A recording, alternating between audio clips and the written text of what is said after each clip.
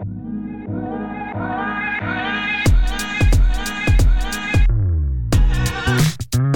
Women's Creative dares their listeners to hurdle their dreams. Tune in to our weekly podcast to hear from individuals who are breaking down barriers, solving problems, and making the world a better place. Hear the stories of these business owners who chose to take the road less traveled. Join us for Not There Yet. Welcome to episode 2 of season 2 of Not There Yet. This is Lindsay. And this is Bianca. All right. Well, buckle up. This is a super sweet episode you're about to listen to. Oh my God. From like one of the sweetest, most humble people I think we know that are in our community, for sure. So sweet. Miss Pat of Patty's Cheesecake. She is a gem for the world. She really is. And she, you know, her slogan is it a reason to smile? Something like that. Yeah. But that means we need to go to Patty's Cheesecake so we can see it in person. I know, right? She has a whole mural of it. Mm-hmm. But no, seriously, not only her cheesecakes make you smile, but just her spirit and just her care for others and her customers always makes you smile. Like you literally have no choice but to be happy. And I love that her gift to the world, which is her cheesecake and her kindness, was inspired by her family and the legacy of her dad and her grandma. So we can't wait for you to hear that. There's also a saucy bit about what her favorite dessert is. So enjoy episode 2 with Pat Upchurch of Patty's Cheesecake. Miss Pat. The Women's Creative couldn't be more excited to record our weekly podcast at Shock City Studios. Their large format studio specializes in music, podcasts, and audiobooks. If you're looking for a space for you, call Shock City Studios. Hey, we are now here with Miss Pat, which I like to call her Miss Pat from Patty's Cheesecakes. How you doing, Miss Pat? I'm doing well. How you doing? Well, thank you. We also have Lindsay. Hi. Pat, Miss Pat, thank you for being here today.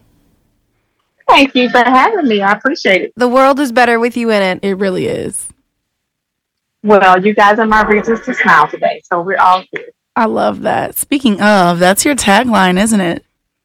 It is. I love it. Okay, well, let's dig into it. So, Miss Pat, can you just give our listeners sort of a background on Patty's Cheesecakes and just tell us how you got to be where you are today? Well, it started with a handsome young guy and a handsome lady, my dad and my grandmother. My dad was a famous chef at the Chase.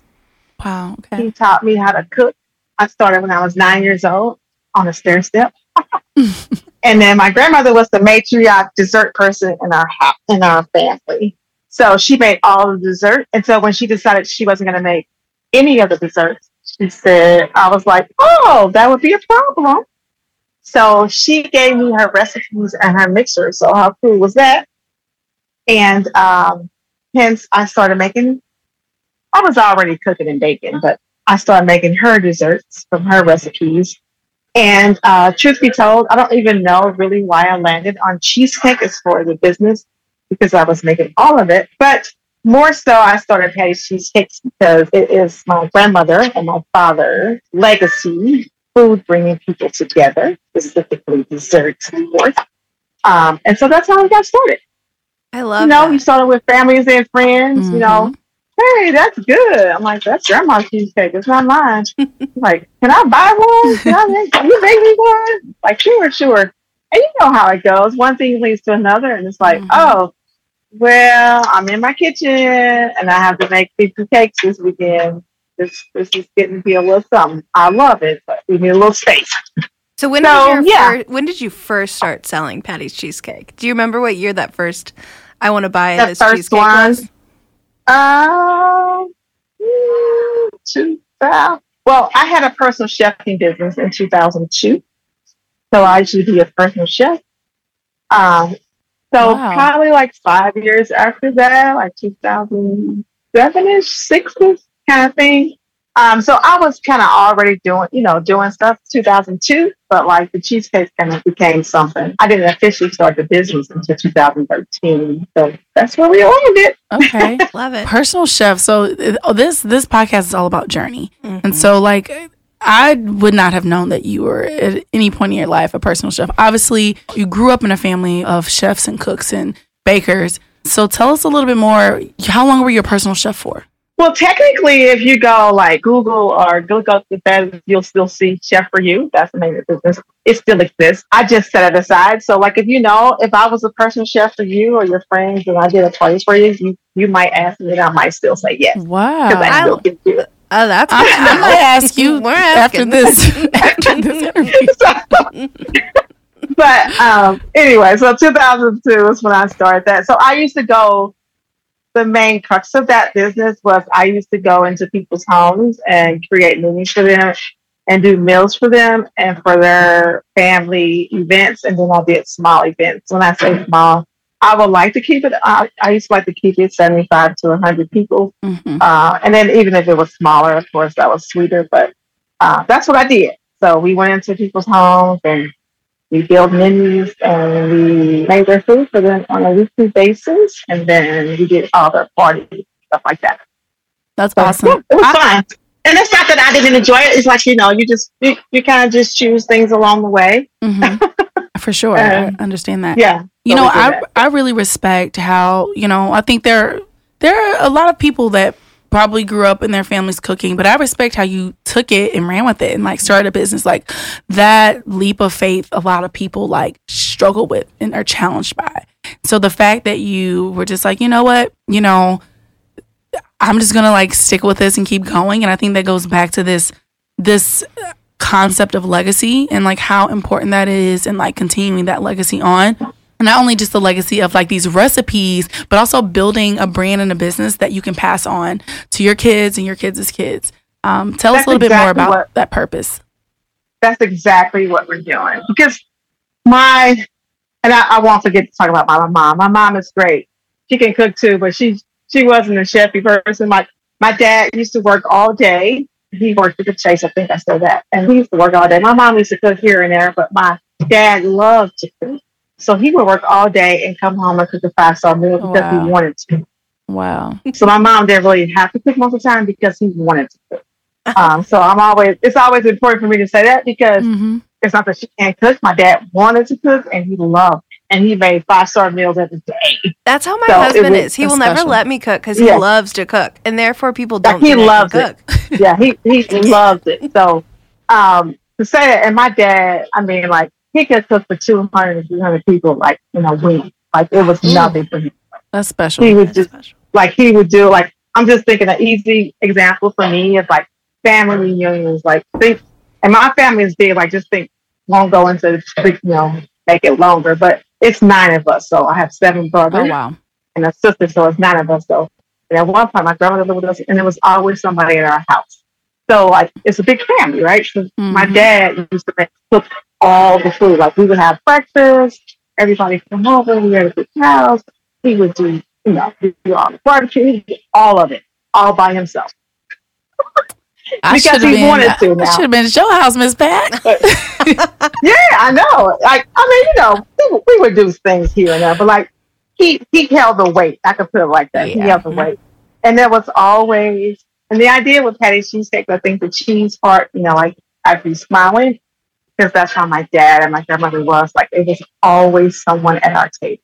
Like, as far as I can remember, there was someone at our table, meaning like someone that wasn't part of our family, like whether it was a neighbor or my brother's friends or my friend or someone my dad just saw on the street. Yeah. like literally it was someone at our table. So it became common for us as a family, like someone was always at our table. And so, in our family, it was around a table that it was building community and there was loving on people. And it was all over a meal, right? So that's kind of what we want to do. And I always say at Patty's Cheesecakes, we want you to leave us with that sense of feeling, like you're coming to buy some cheesecake. Oh, by the way, you get some good cheesecake. But really, it's the sense of community, making someone have it. You have them smile today. Like, it's something simple, like very simple. But at the end of the day, my dad, we always say, like, you can help somebody in the smallest way, you can help them in the big way. So we're just helping somewhat in small ways, but it can carry on to people having more positive experience.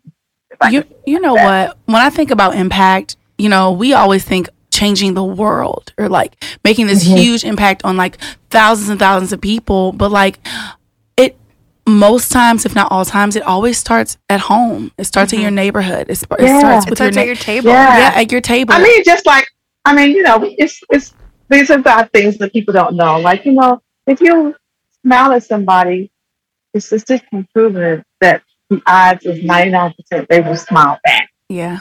Like, and even if they don't smile back, the smile actually impacts them.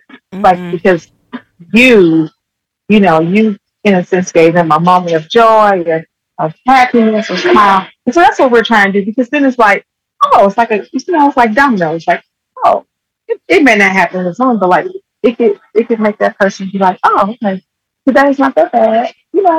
It's a good day. Whatever, Yeah, okay, just literally that person smiled at me. And then, at the literal business side, past cheesecake, like I said, by the way, you get a good piece of cheesecake too. I know. Love letter to St. Louis. It is. I love it. Because I know I'm always smiling and cheesing when I'm biting into that blueberry lemonade cheesecake. Yeah, blueberry. I was going to mention that. Oh, it's so good. It is to live for. A couple weeks ago, my dog got out of our yard, and my neighbor caught him, and so I brought them little petites home, and they won't stop talking about it. I was like, you got to go to City Foundry and buy some more because the rest are mine.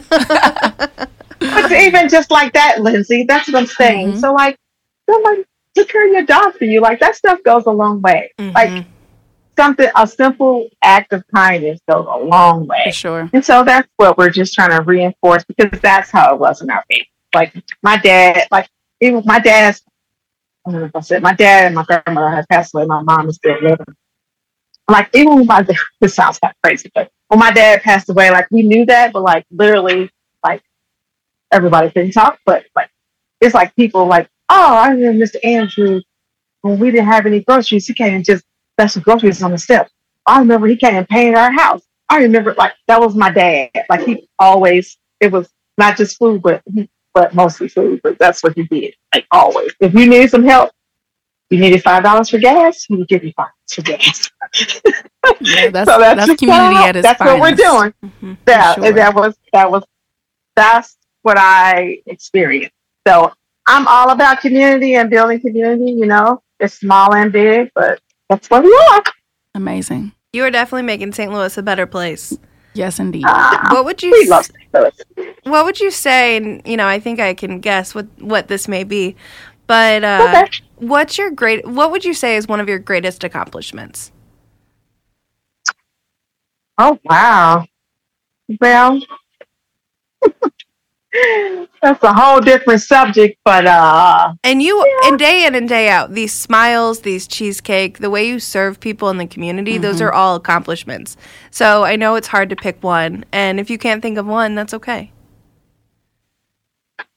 Actually, it's not just one, but to kind of, I guess, stay in the same where we are. But that really would be my greatest accomplishment. Like, one of the things I'm proud of, I guess, is that, like, for me, it's somewhat natural, but like naturally just being able to really make a difference in somebody's life. And that's not necessarily because she's for other things as well. But like, I know you guys have heard this phrase, everybody has a story, be kind. So that's kind of another mantra in my life. Like, everybody has a story, be kind. So I like helping people. And that's so apparent in the things you do and your legacy. It's truly like So that's what I like. Like, sometimes, like, I don't know. I'm trying to think of an example, but without getting extra personal. But like, I don't mind being personal. But like, somebody saying like, coming 6 months later, a year later, like, that gesture that you did, Pat, like, changed my life. That's a big deal, right? Yeah. Because to me, it wasn't as a big deal to them as it is to me, as it is to them. I just want to help you, right?